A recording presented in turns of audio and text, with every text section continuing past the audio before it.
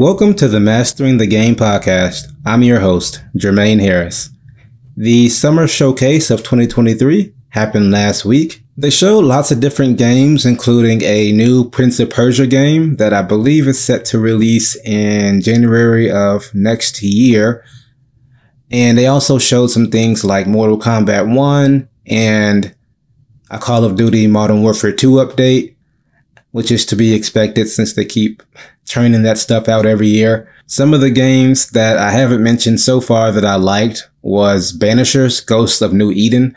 It kind of reminded me of Shadow of Mordor because of the overall tone of the game, like just the color scheme. And I also saw that there were options to you can spare somebody or take them out if you wanted to. One of the games that was featured more heavily was Mortal Kombat 1. I'm not that big of a fighting game guy because I'm not great at it. I grew up playing a lot of Tekken. Tekken 2 was one of the first games that I had on PlayStation. And I think I had the first one as well. I just don't really remember playing that one too much.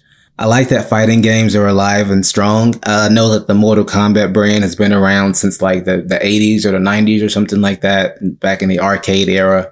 So I'm sure that if of all franchises, the Mortal Kombat franchise is always going to be around. What's cool about that franchise is that they still do try to innovate. They unveiled the cameo system, which is kind of like a side character that you can have come in the game and fight with you. It seemed pretty cool the way that it can integrate and really impact the game, because if you have another person coming in and doing a little special move to help you out with your combo, I think it'll be a revolutionary way to keep the brutality of the Mortal Kombat game, but also just show you different combos that you can do. So I think that it's nice for fighting games in particular to keep innovating, because it's really easy for those games to really just keep churning out the exact same game over and over and over again, just with updated graphics and maybe add a couple of characters. I mean, ultimately, games like that are going to boil down to updated graphics and new characters. So at some point, you really have to figure out how to get people to keep buying the game and stay invested in the franchise.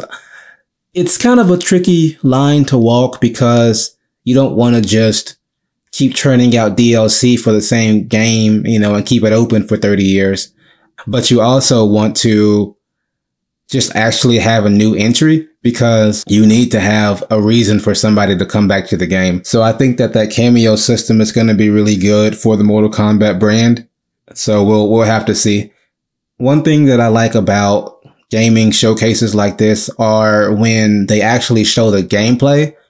I'm not a huge fan of big cinematic videos and trailers and stuff, because to me, it's kind of pointless. Well, not really pointless, I guess, but I personally would rather just see how the game actually looks and how it plays, rather than some cinematic cutscene that's not really meaningful to the game at all, because I'm not going to be playing a cinematic video game. I'm going to be playing the actual gameplay. You know what I mean?